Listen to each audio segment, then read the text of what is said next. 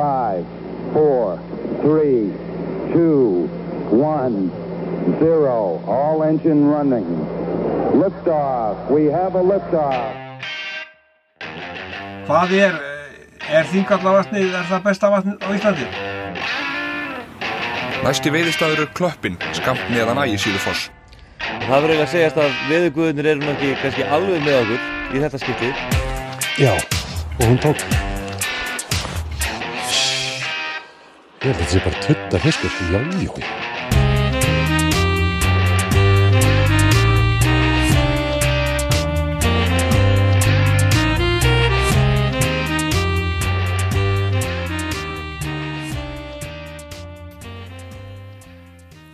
Jæja, komið sæl. Það þáttur, það podcast þáttur og nú skulum við fara að taka fram sunduna. Það er alltaf að vaska upp. Það er alltaf ekki að vaska upp í dag, það er alltaf með vélar. Ég fekk mína fyrstu upp vaskvél, það heitir þetta uppþvottavél. Núna eftir ég flutti í nýju íbúðina í Reykjavík, þangað til að ég vaskaði upp í höndunum. Alla mína tíð. Bara þannig. Þetta er lúxus. Eða bara að þrífa bílinn eða skúra eitthvað. Þetta er það sem margir gera þegar hlusta á podcast. Þeir fara að laga til geymslunni eða þrífa bílinn eða eitthvað svona. Og það er bara gott, þetta er verkhvetjandi. Það er bara fínt, ég gerði það sjálfur.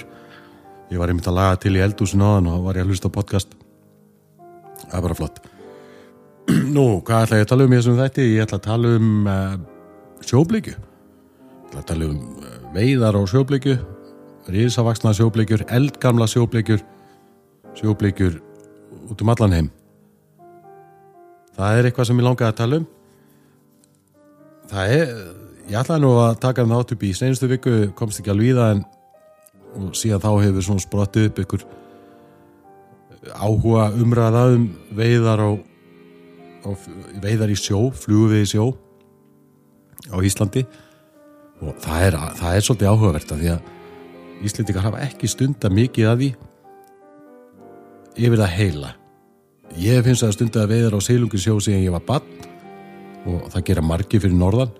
Til dæmis í kringu Sauðárkrók er þetta mikil hefð að veiða sjóbirting og sjóbleiki í sjó og til dæmis svæði eins og Seleri við Borgarnes og þar er mikið staðið og kastað fyrir sjóbirting og sjóbleikju og ég ætla að fjalla aðeins um allt þetta og hvernig menn geta borið sig að í þessu, hvert er eiga að fara. Svo ætla ég að fjalla aðeins um svona athyglisverðar rannsóknir og sjóbleikju á Íslandi sem að ég held að enginn hafi nú talað um og já og svo ætlum við að skoða sjóbleikjuna í öðrum löndum. Þannig að þetta verður bara áhugavert, held ég. Nú, sponsorinn, það er Dagbók Urriða, það er ég sjálfur, talum í þriðju persónu, það er alltaf holdt. Ég var að, hvað var ég að gera? Ég var aðal ræðumaður í heljarna veislu í gær, í Keflavík. Þannig að ég var að tala við rúmlega, hvað var þetta? Cirka 70 manns, þetta hún held ég bara allt kallar og þeir hafa haft svona veiði þema og þeir borða kótilettur og svo fá þeir svona veiði kallar til að tala. Hann Eggert Skúlason var sem sagt kynnir eða veislustjóri og ég var síðan með klukkutíma þvaður veiði, þvaður, þetta var nú skemmtilegt. Ég held nú, og ég var með svona vídeosýningu líka á stórum skjá. Ég var ekki viss hvernig svona menn myndi taka þessu. Ég er alltaf að tala um sagnfræði og líffræði og silunga og sína svona myndbönd af svona meiri silungsveiði og svona. Og þarna voru menna svona slett úr klaufunum eftir allt þetta COVID-lockdown allt saman. Þannig að ég held nú að menn var ekki að halda sér saman og hlusta á eitthvað eins og Eggert Skúlason kallaði mig í kynningunni púpuhomma. Þetta er eitthvað orð og En það var nú þannig að það var bara dauða þögn heilan klukkutíma og menn voru virkilega ánægði með þetta og ég var virkilega ánægði með þetta kvöld og þetta var bara skemmtilegt. Það eru mikla breytingar í veiði heiminum, það nú bara þannig og ég veit að það hefur verið svona vinsæll brandari að vera svolítið að tala niður til Stangaveiðifélags Keflavíkur. Þetta var nú ekki Stangaveiðifélag Keflavíkur þó að hafi nú örugglega verið margir þannig í salnum sem í því félagi. En þetta allt til batnaðar að það eru fleiri og fleiri svæði að taka upp einhvers konar veiðistjórnun og menn eru svona hvað maður að segja, það ekki bara það að sé ákveðin kynslóð að skipti eða verða í veiðinni, heldur eru eldri veiðimenn líka bara að meðtaka þetta sem að gerast með verndun og sjóbirting og allt þetta og þeir sjá bara árangurinn að því, við sjáum árangurinn að því í eldvatni og tungufljóti og leira og öllum þessum sjóbirtingsáum, það bara heljarnar árangur að þessu að hugsa aðeins betur sjóbirtingin og sleppa þessu fisk, það verður mjög gamall og ég fjallaði aðeins það í gær aldurinn á sjóbirting og svona og menn höfðu bara virkilega gaman að þessu og þetta var bara ánægilegt. Annars það bara þetta venjulega ferðirnar og fiskpartner pakkaferðir og þau vilja kíkja með mér í ferðir og það bara spennandi. Hvað þáttin var þar? Já, ég var svo sem ekki með neitt niðurnelt handrit en ég svona með ykkur að punta og alltaf svona fara yfir þetta með veiðar á silungi í sjó og ég held að sé nú bara best að byrja á því að tala aðeins fiskinn sem við erum að veiða í sjó. Ég veit að mörg eitthvað sem hlustið eru nú upplýst hegðun silungsins sem að leitar í sjóin en ég ætla nú samt að fara yfir það og þá ég svona aðalega að tala sjóbleikjuna en ég skal nú skjóta sjóbirtingnum inn líka af því þessi þáttur svona sjóbleikjuna fremur en annað. Sjóbleikjan auðvitað bara bleikja sem að fer í sjóin sumari til að næra sig og það gerir hún eingöngu til að byggja sig upp hlaða sig upp af fitu og orku og próteini að því að sjóbleikjan í eðli sínu afskaplega harðgerður fiskur og eins og ég talaði ykkur þætti en að fyrir nokkur þáttum að líklega sjóbleikjan sá fiskur sem að nam hér land fyrst eftir ísöld.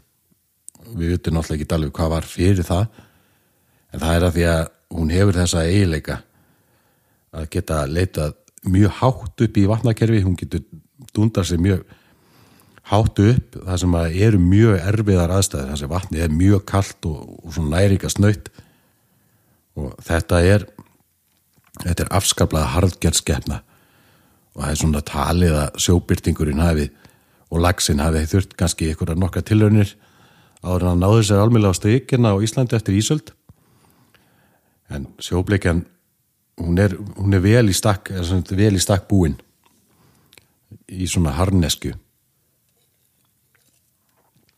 Sjóbleikja eru þetta bara bleikja sem að lifir í fesku vatni yfir vetratíman og hrygnir þar en leita síðan í sjóin yfir sumarið og í æti.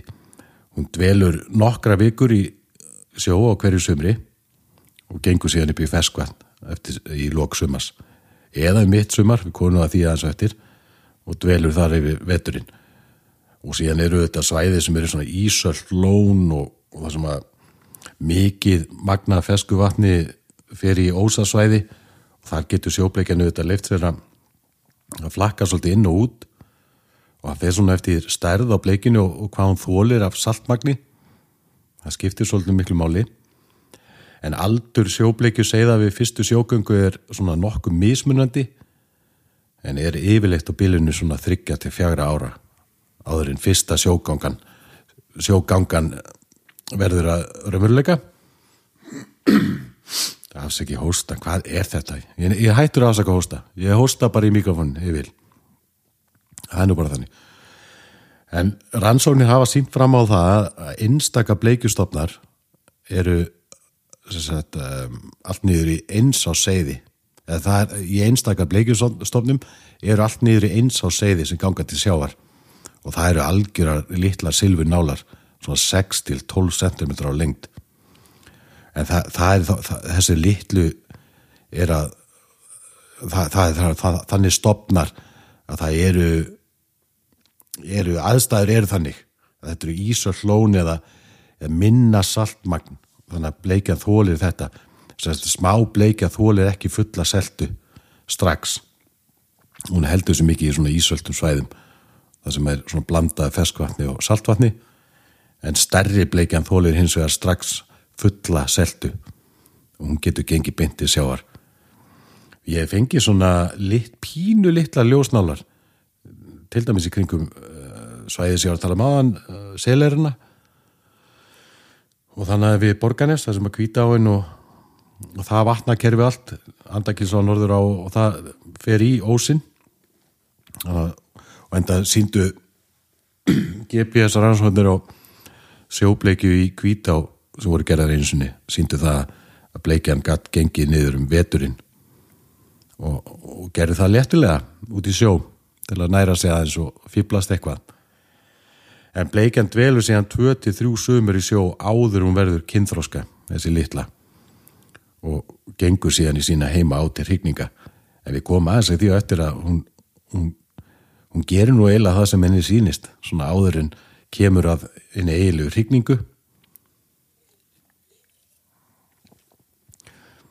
Það er nefnilega þannig að rannsóknir hafa sýnt, og rannsóknir sem ég talaði um og eftir, hafa sýnt að sjóbleikjan, þessi litla áður hún verður kynþroska, hún getur nefnilega haft vetursitt í öðrum ám en þeim sem að það eru upprunnar úr. Og það er þannig með sjóbleikjuna að þær ganga til sjávar í svona, gott að miða við apríl, mæ, eitthvað að þeim getur náttúrulega gert það í mars, þannig að þetta ekki alveg vita, en það er stærri bleikjan sem fer fyrst, stóra bleikjan fer fyrst, og hún er svona hangi í sjónum kannski 4 til 6 vikur, og þá hún fer nú ekkert rosalega langt, hún er vanalega að halda sig á svona einhver rúndi nokkra kílómetra, þetta fer að þetta æti og aðstæðum, en svona einhverja nokkra kílómetra upp í kannski létt 20 kílómetra frá sinni heima á, og hún er bara að éta. Hún siglir fram og tilbaka við strandlengjunni og er að éta í þarabökkunum og svona, og hún er að éta mikið til ufsaseiði, marflær, svona einhver krabbadyr, og þetta er náttúrulega eina markmiðið með þessari sjógöngu, það er að stækka og fá fitubyrðir og orkubyrðir fyrir hrygningu. Það sem er svo merkilegt að stóra hrygningarbleikjan fer síðan fyrst upp í árnar aftur, en minni bleikjan, ljósnálarnar, sem eru nú oftast ekki 6-12 cm, eins og ég talaði áðan, hún aðeins stærri oftast, að þær eru að hanga lengur í sjónum, svona allt upp í 8 vikur og aðeins lengur. Og þessar litlu ókynþroska bleikjur geta stækkað allt að minni mig 11 cm á þessum 8 vikum. Það er náttúrulega gríðarlega mikill vöxtur. 11 cm á 8 vikum. Þannig að ég sjáu að bleikjan er að sækja í mjög næringaríka fæðu, og eins og ég segi, þetta er eina ástæðan fyrir því að bleikja fer í sjó. Sjóförin er hættuleg, það eru mikil afföll og bleikju í sjó, við komum aðeins inn á þá eftir líka. En já, þetta er nú ansi merkilegt, og áður ég fer aðeins meira í fræðin á bleikjunni, þá byrjaði ég að veiða sjóbleikju sem barn, og það var því að það hefði verið svona í kringu 1990 að sjóbleikjustofnar á Íslandi og sérstaklega Norðurlandi voru ansi sterkir þá, en síðan kemur rosaleg dífa, og dífan hún fer að byrja svona 1994 og til 96, og hvað það er náttúrulega ekki fyrir mig að segja, þetta er náttúrulega allt bara pælingar á mér, en líklega er þetta náttúrulega sjávarhiti eða já, kannski ekki sjávarhiti, ykkur ég vilja meina að sjórinn hafi nú kólnað en ég ekki með það á hreinu en þá þetta bara lofthiti, hitastig og henni líður ekkit vel í því og hún hefur verið að sækja norðar og vestar og henni fyrir fækandi, það náttúrulega alveg, það sýnir sig alveg og síðan helst þetta náttúrulega hendur við að við drápum rosalega mikið að sjóbleiki á sín tíma og ég ætla nú ekki enn eina ferð en að fara að tala magndrápið í til dæmis Eyjafjarðar á og þessum á fyrir norðan sérstaklega eftir að kúluhausanir komu við sögu að menn fóru að geta pikkaðir upp en það virðist ef maður rýnir í töluna, það virðist vera svona hún sé aðeins að rísa aftur svona á kaldari svæðunum og ég vona að það sé ekki bara einhver tilviljun í súluritinu en við vonum það besta. Það sem ég gerði þegar ég var barn er að ég, svona í byrjun maí fór ég nánast daglega að hjóla niður á Hafnaskúr sem var hann að réttu Blönduós og þar starði ég bara í fjöruna og flóði og þá gat maður að sé þaðan sjóbleiki torfurnar og þetta eru torfur sem voru að koma úr til dæmis Blöndu og Vatnsdalsá eða Húnaós jafnvel úr hópinu og öllum þessu svæðum í kring og þessar stóru torfur gátu skipt hundruðum af bleikjum, þetta gátu verið rosalega stóra torfur og leiðum að fara að sjá þetta þá var það bara beint Íslandsbútin undir ein lítil sakka og maður stóði í urðinni eða við holræsin og kastaði og ég held að mamma mín hafi nú sjaldan verið glaðar en þessi ár þegar ég kom heim hvað eftir annað með spikfeitar sjóbleikjur í matinn. Þetta eru auðvitað ákveðin svona kreppu ár, það var kreppu á Íslandi í kringu 1990, svona húsmæðra sparnaðar árin að mamma mín var heimavinnandi held ég þá, minni mig og mömmur margra vinna minna og það var verið að spara, það var verið að blanda saman mjólk og undarrennu og til dæmis heima á mér var konfektið, þessar dagatælu jólin, það var allt handgert og páskaeggin voru handgerð og þetta var bara svona hvort þetta var þörf á sem rosa sparnaði eða hvort þetta var bara svolítið tískan, ég get ekki alveg sagt það en ég var alltaf hálffúll yfir því að fá heimagert páskaegg og heimagert svona konfekt en auðvitað í dag er þetta náttúrulega algjör lúxus og ég man sérstaklega eftir í á sem sparnaðar árum að dúabílar voru mjög vinsælir og kannski ekki mörg eitthvað sem viti hvað það er en það eru svona 3 vörubílar sem voru smíðar á þingeyrum eða þingeyri og seldust mjög vel og þetta voru frekar stórir vörubílar já, hósti þetta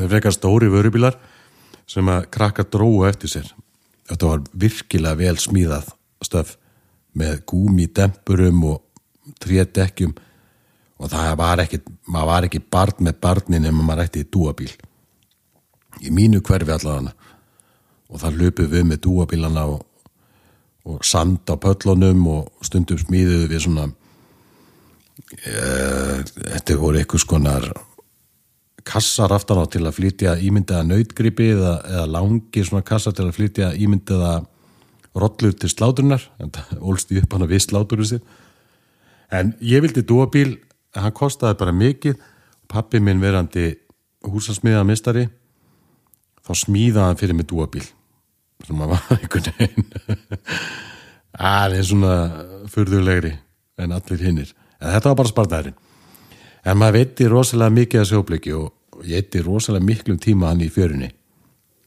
og síðan bara fór þetta alltaf minkandi og ég var eldri og svo bara einhvern veginn glemdi maður sjóbleikinni svolítið tíma og það var í raun og veru ekki fyrir en ég fór að veiða svolítið í Kollafirði í tjörnunum þar gömlu stjörnulags eldist tjörnunum þetta er náttúrulega gamla lagseldi ríkisins í Kollafirði þetta eru 2 tjarnina sem eru þarna og það gengur svolítið að sjóbleiki upp í þær sjóbirting, jafnvel einn og einn lax og ég fór svolítið þarna svona eftir tvítugt, eftir að flutti til Reykjavíkur og var að veiða sjóbleikjur þar og það eru nokkrir sem að veiða sjóbleikjur þar í sjónum, það sem að lækirnir að árnar úr tjörnunum og þarna niður frá Esjun er enn í sjóbleikja stoppa þar og byrtingurinn ef við viljum pröfa það það er ekkit að því að vera að kasta á sjóbleikjuna þar, ég meina kolla fyrir þakin af kajakum í mars og apríl við að þosk, akkur ekki að fara bara kajak og við að sjóbleiki og sjóbyrting ekkit að því en þá fór ég svolítið aftur að spá í þessu með sjóbleikina og núna á seinustu 3, 4, 5 árum hef ég farið í Jökulfirði, þetta konum fram í sjónvarpsþáttunum mínum og ég var gerði snapp story þegar ég var að snappinu á sín tíma og þar er svolítið að sjóbleiku líka og þar þarf maður ekki nema að finna bara ykkur á læki, bara ykkur reynsli sem að hreyfir æti af fjöruborðinu út í sjó og á flóði er sjóbleika þar fyrir utan og er bara tína ussaseiði og marflæðir og býð eftir æti og þannig að þetta svona kveikti aftur í mér þessa sjóbleikju þrá.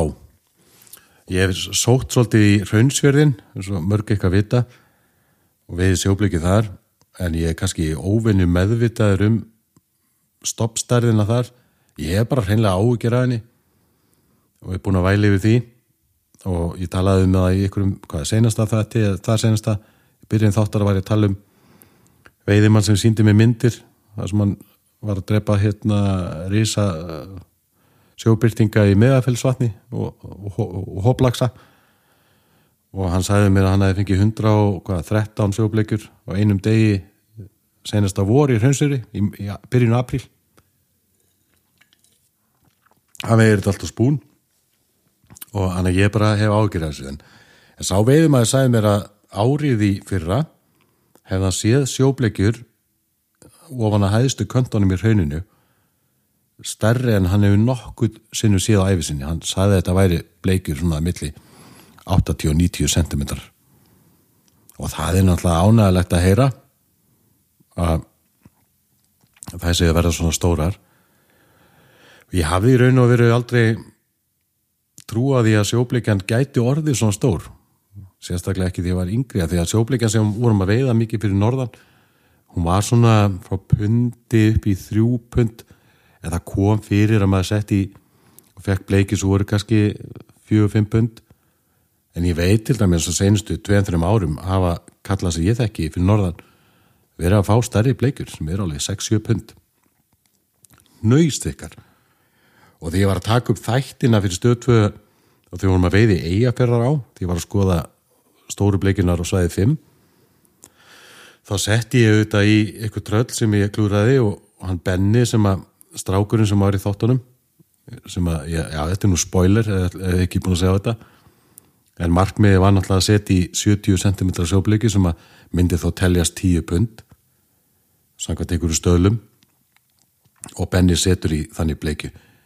morgunin eftir að við vorum farnir heim með krúið en frændans Jóngunar Benjaminsson hann tók þetta upp og þetta endaði nú í þáttunum þannig að hann fekk sína 70 cm bleikju en það voru bleikjur sem við sáum ofar á svæðinu það eru brýr þarna sem við kíktum ofan af og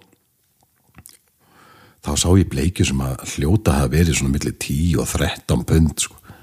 þetta eru bara já, þetta var eiginlega hálf ótrúlegt að sjá þetta en við förum aðeins í það eftir í þessu þætti að bleikjur geta norðin töluðu stærri en það geta það en já, þetta er svona og þetta kveiknaði hjá manni áhugin að byrja aftur á þessu því ég var yngri var ég að veiða þetta mest bara á spún mest á sama spúnin lukkuspúnin, Íslandsspúnin en svona því eftir ég var eldri og byrjaði að stunda þetta aftur þá hef ég verið að nota svona intermediate línu hálsakandi og ég er mikið að nota bara hvíta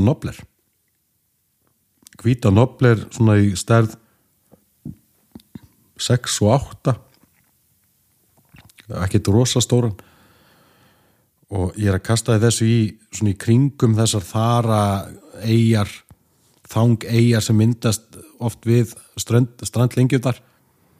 Ég leiti auðvitað lækjum og það náttúrulega auðvildast að finna hana þar og maður að kasta þessu og draga þetta fram í og milli þessara þara eyja og bleikjan þar að leita uppsaseðunum og ég verið að fá bleikju sem eru með uppsaseði standandi út úr munninum á sér og þetta rosalega skemmtilegt og ég hef líka verið að nota bara svona marflóa eftirlíkingar til dæmis beikir ég veit ekki hvort að beikir sé í grunninn nýtt sem marflóa eftirlíking en hún virkar allan að vel sem slík og það önnur púpa sem mjög svipuð og beikir heitir Röndin eftir hann Sveinþór á Akureyri og margir rugla þessari flugu saman ég gerði það á sín tíma snappin og Sveinþór skammaði mig harkalega fyrir það en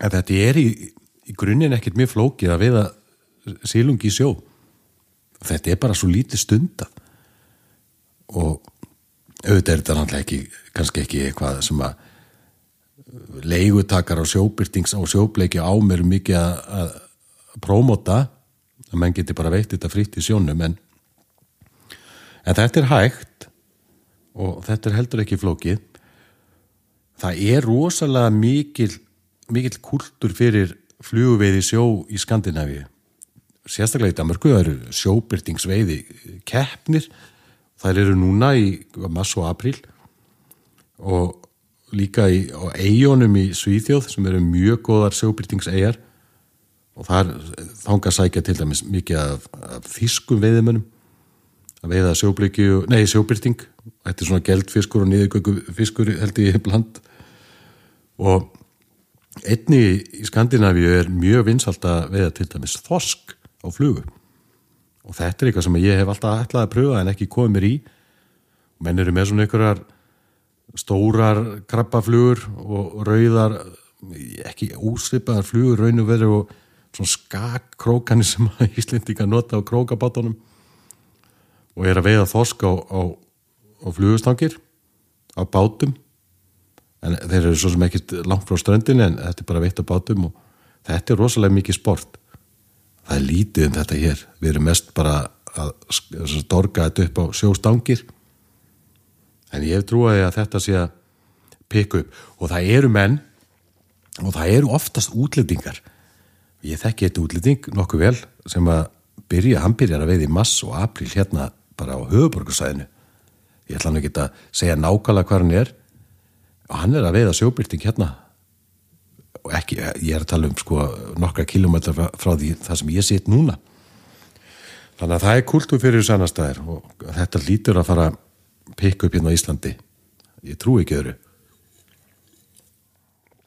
nú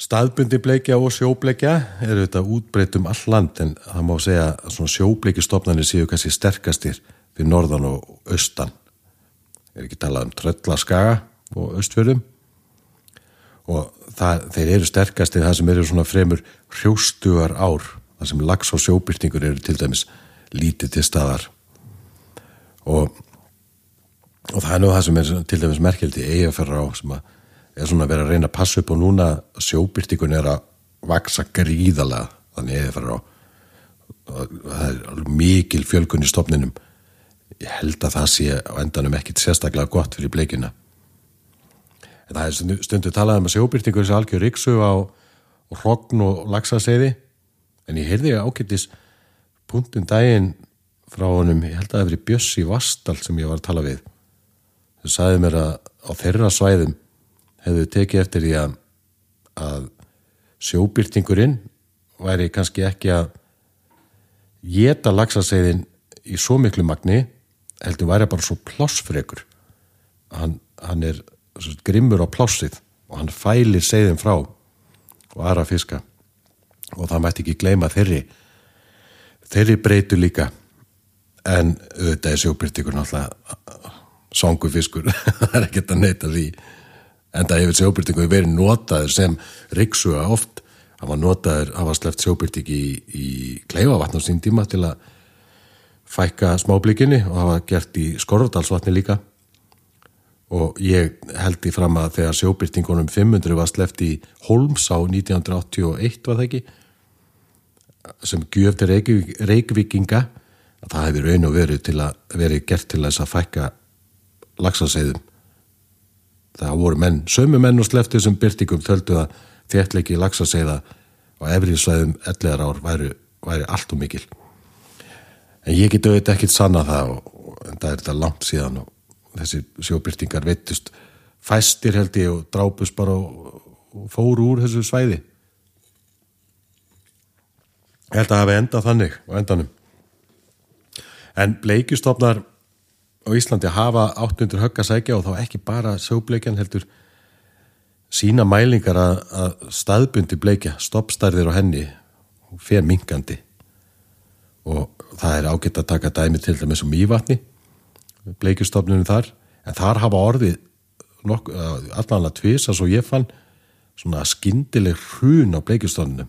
Þetta gerist 1988 og síðan aftur 1997. Og bleikjustofnin var í Mývatni orðin verulega lítill og ég held að það gildi ennþá daginn í dag svona strangar veiðitakmarkanir í vatninu. Og þannig að ég veit ekki alveg hvað þetta hlýtur bara að haldast í hendur við hitastigið. Að bleikjan arctic fiskur og vill kuldan og það hlýtur bara að vera þannig. En ef við förum aðeins í tölfræðina þá veittust til dæmis 2001 og það ég að tala uppgefna veiði og það örugglega mjög erfitt að lesa í þetta en uppgefin veiði, ef við berum hana saman við aðra uppgefna veiði þá ættum við geta séð allan að ykkur að breytur og árið 2001 veittust 40.000 bleikjur í stangveiði á Íslandi en árið 2018 var heildarveiðin rúmlega 27.000 bleikjur. Þetta eins og segið, þetta uppgefin veiði og þetta náttúrulega bara brot af þeim bleikjur sem veiðast. En þarna sést augljós dýfa, því ekki að neita og fræðingar að tala um þetta að bleikjunni fer fækkandi því miður. Nú,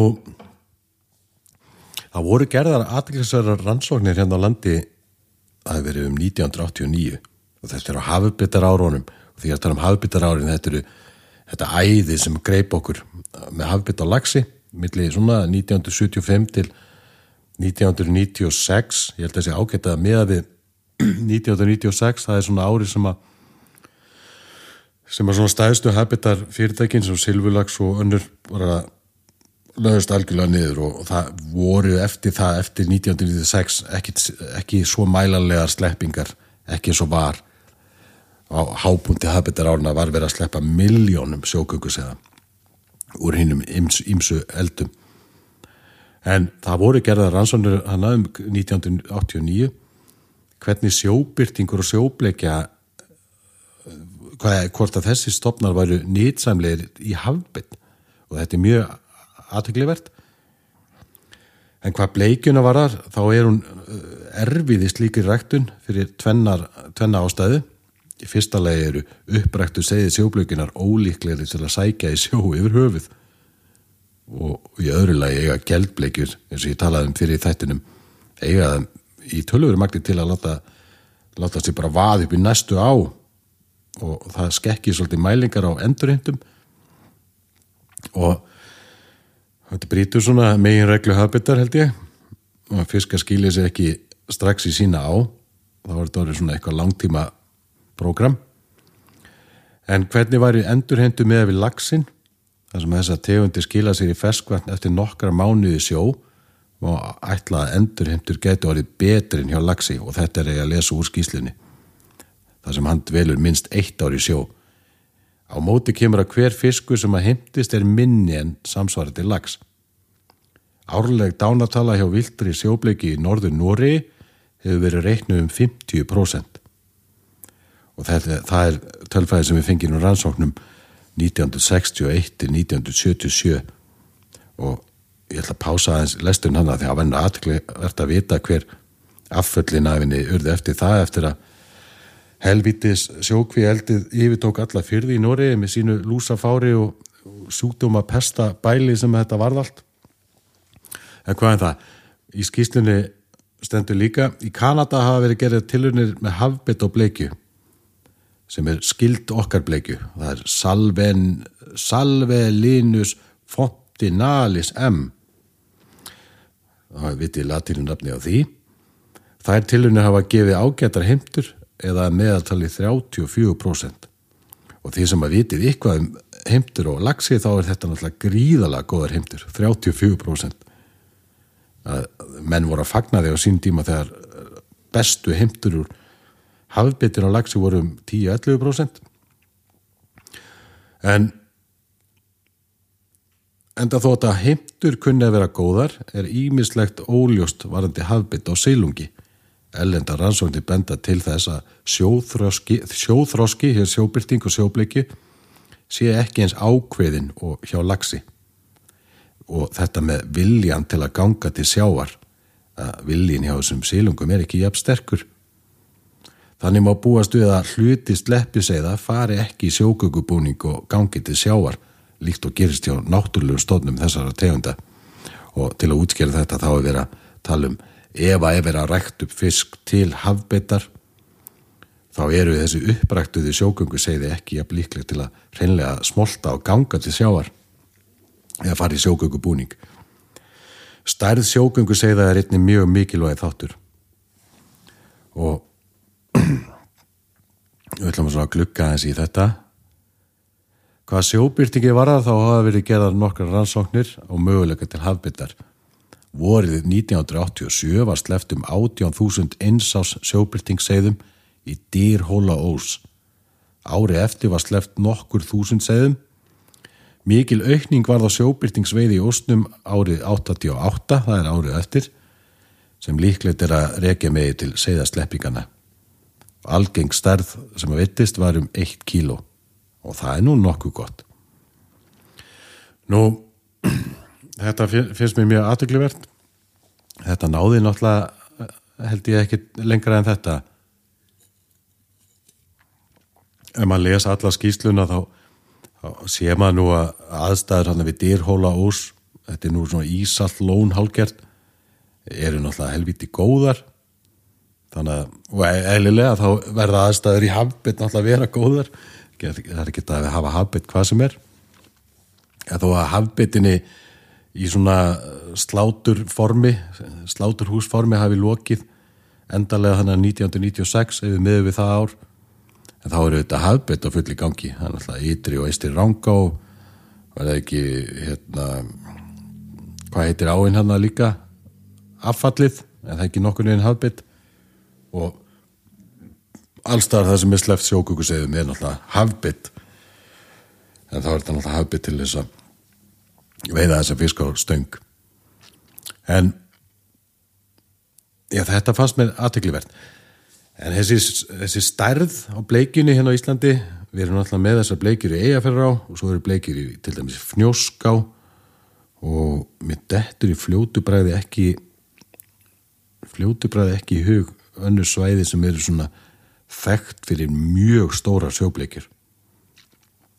Sjóbleikjur fyrir norðan getur verið væn en ekkit á þessu leveli sem að til annar staðar.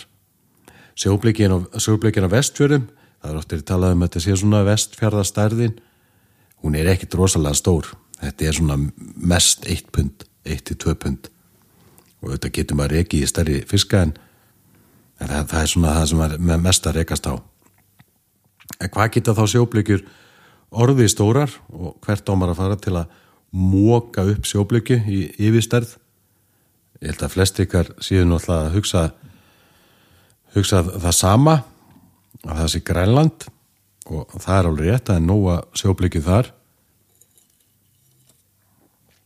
og nóga svona Eyjafjarðar á stærð. Það sem við lengi heilla með til dæmis þetta Paradise Valley eða Paradísardalur suður Grænlandi. Þetta náttúrulega dalur sem var og afskektur, var í mörg ár raun og veru bara ansi lítið stundaður á veiði. Það voru heimamenn sem að stunduðu þarna veiði en núna undanfarin ár byrja að gera út veiðiferðir þangað. Í Paradísvalli hægt að fá ansi væna bleikjur. Það ekkert óalgengt að fá 6 upp í 8 pund og það geta auðvitað orðið stærrið þar. Ég hef heyrt sögur af stærri bleikjum. Ég hélt áður en ég fór að vinna þennan þátt að það væri nú líklega stærstu bleikjurnar að finna á Grænlandi, Rússlandi og Kanada. En einhvern veginn sagði mér einhver lítil röddin í haustum á mér að safe bet væri Grænland. En man was I wrong, eins og ég segi á dalvísku. Það eru nokkra ár í Kanada. Ein þeirra heitir Ekalök River og er mjög vinsæl veiði á og skilta að segja svona erfitt að komast að þarna. Það svona first hole alltaf og þar ert að fá, þeir segja meðalveiðin eða svona ágætis veiði, þá ert að landa kannski 3 upp í 4 bleikjum á klukkutíma og ef ég man þetta rétt að ég var að lesa þetta þá er áin sjálf sem að rennur úr stóru vatni til sjávar ekki mjög löng og fiskurinn staldrar þannig sé stutt við ánni, hann svona ríkur eða bara upp í vatn. En þessi fiskar sem þeir eru að fá í ánni eru alveg silfræðir, hnausþykkir. Og af þessum 3 til 4 bleikjum sem er að fást á klukkutíma sem að þykir bara eðlileg veiði, ertu kannski að fá 6 punda, 8 punda og upp í 14 punda bleikjur. Og allt upp í 20 pund yfir teppin. Þetta er náttúrulega galið. En þetta verður galnara. Treysti mér, þetta verður súrealist, væga sagt. Það eru þessar aldursgreiningar á þessum artik skepnum, þessum bleikjum, sjóbleikjum sem að lifa í svo köldu loftslagi. Það geta orðið miklu eldri en við hefum nokkuð tíma grunað að það er náttúrulega að vaksa mjög hægt í þessum kulda og það ná kynþroska mjög gamlar og ég er að henda þessum staðrendum fram án ábyrgðar. Ég reyndi og gerði mitt besta í að fact-checka allt þetta sem ég er að fara að segja ykkur og ég sé ekki betur en þetta sé bara staðrend. Á mörgum af þessum svæðum í Kanada eru bleikjunar ekki að ná alvöru kynþroska maturity fyrir að vera 15 til 20 ára gamlar. Það er fáránlegt. Já, ég veit ekki náttúrulega kynþroska fyrir en þetta verði einhvers konar fullorðnir einstaklingar. Ég bara trúið ekki að það verði ekki kynþroska fyrir 15 til 20 ára. Það getur svo sem verið. Minnir ég lesa rannsóknir litla smábleikjur hérna á Íslandi sem að verða ekki kynþroska fyrir 10-11 ára. Minnir það. Og það er svona hægur vöxtur í næringarsnauðvötnum. En þessar bleikjur, elsta eintæki sem að hefur verið aldursgreint, var 40 ára gömul. 40 ára gömul. Það er fáránlegt. Það er fáránlegt sérstaklega fyrir manni sem mig sem er svona áhugamaður aldursgreiningar á fiskum og ég hef tekið þátt í að safna DNA sínum og sjóbleikjum fyrir rannsóknir hjá Hafró og síðan fekk ég mikinn áhuga á þessum aldursgreiningum bæði á hreistus sínum, að lesa í hreistur og að lesa úr kvörnum og í þáttunum mínum stöð 2 vorum við þetta fjallaðans aldur sjóbirtinga og þá vorum við að veiða sjóbirtinga sem að ég held að væri kannski aðeins eldri en birtingar sem við fengum í þáttunum voru 9 og 10 ára gamlir, ef ég maður rétt. Ég var í gær að tala við hann Ella sem er með eldvatnið og hann sagði mér að elsti fiskurinn sem að þeirra var greint að við erum 15-16 ára og mér minnir að Halli Eiríks í Kjósinni það vikti hann sagt mér að elsti fiskur sem að þeir hafa greint úr Kjósinni var held í 16 ára. Ég held að einhvern tíðan hafi ég rekist á það elsta bleikjan sem að hefur verið aldursgreint hér á Íslandi hafi verið 19 ára gömul úr Brúará. held ég hafi þetta rétt. Það hefur verið í brúar á, frekar en soginu. Og þannig að við erum svo sem ekki mjög langt frá því en þessar bleikjur sem að vera svona gamlar, allt við 40 ára gamlar, þær lifa nú í kaldara loftslagi en bleikjuna hér. Þannig að, en það segir í þessum rannsóknum sem ég var að lesa með aldursgreiningu á þeim að því sunnar sú ferð að leita bleikju, því hraðar þroskast þær og stækka, þannig að þær eru stærri og yngri. Já, ég segi nú ekki stærri en þessar allar stæðstu þannig en þið skiljið hvað að fara. Stæðsta bleikja sem að hefur verið skráð, Arctic Char eða sjóbleikja sem hefur verið skráð veitt, og þetta einhvers konar gagnagrunnur sem International Fish and Game, ég veit nú ekki hvað marka hana gagnagrunn, og þetta á, og þeir taka sérstaklega all tackle, allar aðferðir, 32 pund. 32 pund. Og hún veittist í Tree River í Kanada. Hún veittist 1981. Það talað annan fisk sem þá ekki official, og hann veittist líka í Tree River og hann var 34 pund sjóbleikja. Og svo eru nokkrar svona sagnir 30 punda sjóbleikju sem að veiðast í Rússlandi. Tree River í Jesus fucking Kristi Kogluktugaluk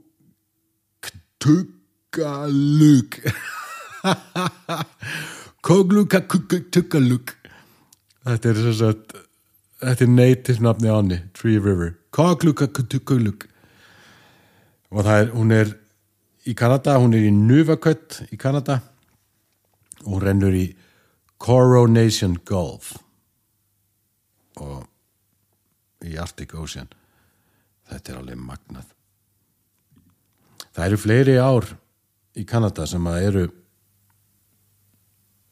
alveg magnaðar, og síðan eru ár í Rússlandi, og ekkert sá ég heimildamyndir menn sem að fór í rosalegt ferðalega í Rússlandi upp í eitthvað svona vatnakerfi efst í eitthvað árkerfi, og þeir voru að fá, það voru staðbundableikir held ég, og það gátu orðið alveg upp að 20 pundum. Þannig að, en finnst ykkur þetta ekki magnað? Það getur orðið 40 ára gamlar. Það finnst mér alveg svakalegt. Við höfum ekki þannig bleikjur hér. En við höfum bleikjur enn sem komið og við getum veittar í sjónum. Hvenær ég að fara að reyna þetta? Það er ekkert að byrja að reyna þetta fyrir í maí, þegar það byrja að ganga. Þegar meiri sens á stóru fiskonum frá maí fram í, miðjan júlí, og þetta hef ég alveg sannreynt, til dæmis á Jökulfjörðum, ég veit hana í júlí, þá var ég að fá fína bleikjur, svo kom ég svona miðjan ágúst og það var ekkert eftir nema silfurnálar, það hefði gelt fiskurinn. Þið hafið þetta í huga, þessar tímasetningar. Maí, já, það náttúrulega byrja að gangi í apríl, þannig að getið nú tæknilega sé að byrja þá, en maí fram í svona enda júlí, höfum það þannig. Og hvar eigið að veiða? Til dæmis á Seleyrinni, sem strandlengjan við brúna í Borgarnesi. Það veiðist ekki mikið að bleikju þar lengur, en það bleikjan í Hvítá kerfinu, hann fyrir ofan, bara nánast útdauð, en það veiðist svolítið að sjóbirting. Það veiðist nefnilega svolítið að sjóbirting, og ég held að þið náu meira að kræki 1 og 1 lax á stóru göngunum. Ég hef sjálfur pröfað þetta 2-3 og ég fengi sjóbirtinga. Þannig að þetta ekkert mál. Það ekkert sérstakt í rauninni við Seleyrina, öðru leiti en að það hægt að keyra niður að ströndinni og fiskurinn gengur með frá ströndinni, en hann gerir það víða. Og til dæmis á mýrónum, ég keyri út á Snæfisnes frá Borgarnesi og koma inn á mýranar. Það eru margar svona litla strandi þar milli klettabelta, og ég þekki menn sem að vera að veiða mjög mikið að sjóbirting þar, og þeir bara fá leyfi hjá bændunum til þess. Þið getið náttúrulega ekki veitt við ósa af þessum helstu ám, en fiskurinn gengur nú nokkra kílómetra með strandlegginni, þannig að hvað eru reglunar í dag? 150 metrar, 500 metrar, ég man það ekki alveg, frá ós. Þið getið veitt, í raun og veru veitt sjógöngusilung, hvað sem það þarf ekkert að vera beint við einhverja rosa sjóbirtings eða sjóbleikju á. Finnið bara einhverja læki sem renna í sjóin. Finnið læki og komið á flóði og bara pröfiði. Neglið hvítu noflir út. Sjáu hvað gerist. Það ekkert víst að þetta klikki. Og með sjóbirtingi getið veiði hann aðeins lengur. Hann kemur svona út í sjó svipum tíma, mars, apríl, maí.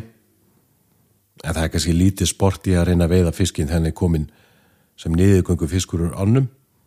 Eða hvað? Það uppselt í flestar þessar sjóbirtingsár að veiða niðurgöngu birtingin. Ekki ágætt að veiða hann í sjónu líka þá.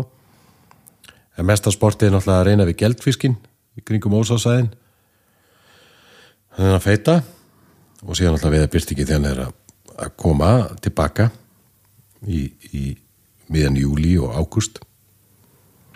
En þetta er spennandi og það eru mörg svæði all land sem eru alveg frábær svæði fyrir sjógöngusilung.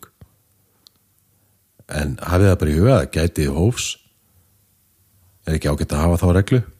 Það ekki að drepa allt en það ekki til betri matfiskur en sjógengisilungur með 2 millimetra þykkt grátt fitulagið. Það alveg ef þið viljið vera lögleg, alveg lögleg, þið eru náttúrulega lögleg, þið eru ekki að veiða í ósum, en ef þið viljið kaupa leyfi, þá það náttúrulega hópið, og ég náttúrulega búin að fjalla mikið það, og þið getið bara keypt leyfi í Víðihlíð, og farið með myrkubjörgum, helviti erfiðan veg, og þá getið þið bara labba alveg niður þar sem hópið rennur til sjó. Ég er búin að pröfa það tvisar, að gera það fái veiðimenn, að nenna þessu labbi, en þetta ekki rosalega labbi, þetta kannski 20 mínútur og hálftími af góðu labbi og þá getið þið farið það sem að hópið þrengist bara í svona S-laga á út í sjó og þið getið alveg held ég með veiðileif í hópinu veitt í sjónum hann fyrir utan, ég held að það sé í lagi held ég sé ekki að brjóta nýra reglur ég held að nú samt ekki að fullir það og það no action þegar fiskurinn að ganga inn. En já, ég held ég hafi þetta ekki mikið lengra. Ég vona að þið haft gaman að þessu og ég vona ég hef ekki verið að rugla of mikið í ykkur. En þetta möguleiki og þetta jafnvel bara góðu möguleiki. Og ef þið fílið að veiða það sem mikil umferð, þá getið náttúrulega skellt ykkur í pollana í Kollafirði. ég held að stoppa ykkur enginn þar. Ég held að skamma ykkur enginn. Alltaf fiskur þar. Það bara svo leiðilt að veiða þar því að það alltaf svo mikil umferð. En þegar líður á til dæmis í júni, júli, ágúst þá mjög oft stór fiskur þar sem að byrjar að renna úr stærri tjörninni út í sjó fyrir ofan ræsið. Það myndast svona pollur þar í læknum og þar hangir oft stór sjóbirtingur jafnvel stundur lax og ég hef sett í á 2 eða 3 hérna þegar ég nefndi þessu þegar ég var yngri þá skreið maður hana niður og potaði í flugunni og þeir neldu ofta strax en þeir höfuðu sér allir eins þeir bara snýðu þessu við og bombuðu til ræsi og slitu þannig að persónulega nenni ég ekki að standa í svona veiði í dag að standa í einhverjum pollum í Kollafirði en ég ætla eins og að reyna að kíkja eitthvað á fluguveiði á kajaknum pröfa að veiða þorsk á flugu nú fyrir það síðan að byrja mars, apríl þorskurinn kemur inn á grynningana í Kollafirði og ég ætla að pröfa það getur verið gaman en áður í kveð þá langaði með auðvitað bara þakka ykkur fyrir stuðningin annars var ég ekki að standa í þessu ég nú að fara í ansi skemmtilegt ævintýri á morgun sem ég ætla að filma